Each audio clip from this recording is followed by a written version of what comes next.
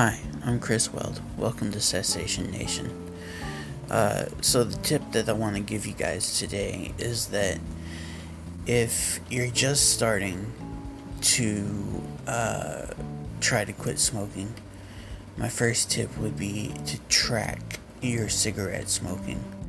Make a list, make an Excel worksheet, make something similar to that. I would suggest getting Sheets or Excel on your phone and making a list of when you smoke,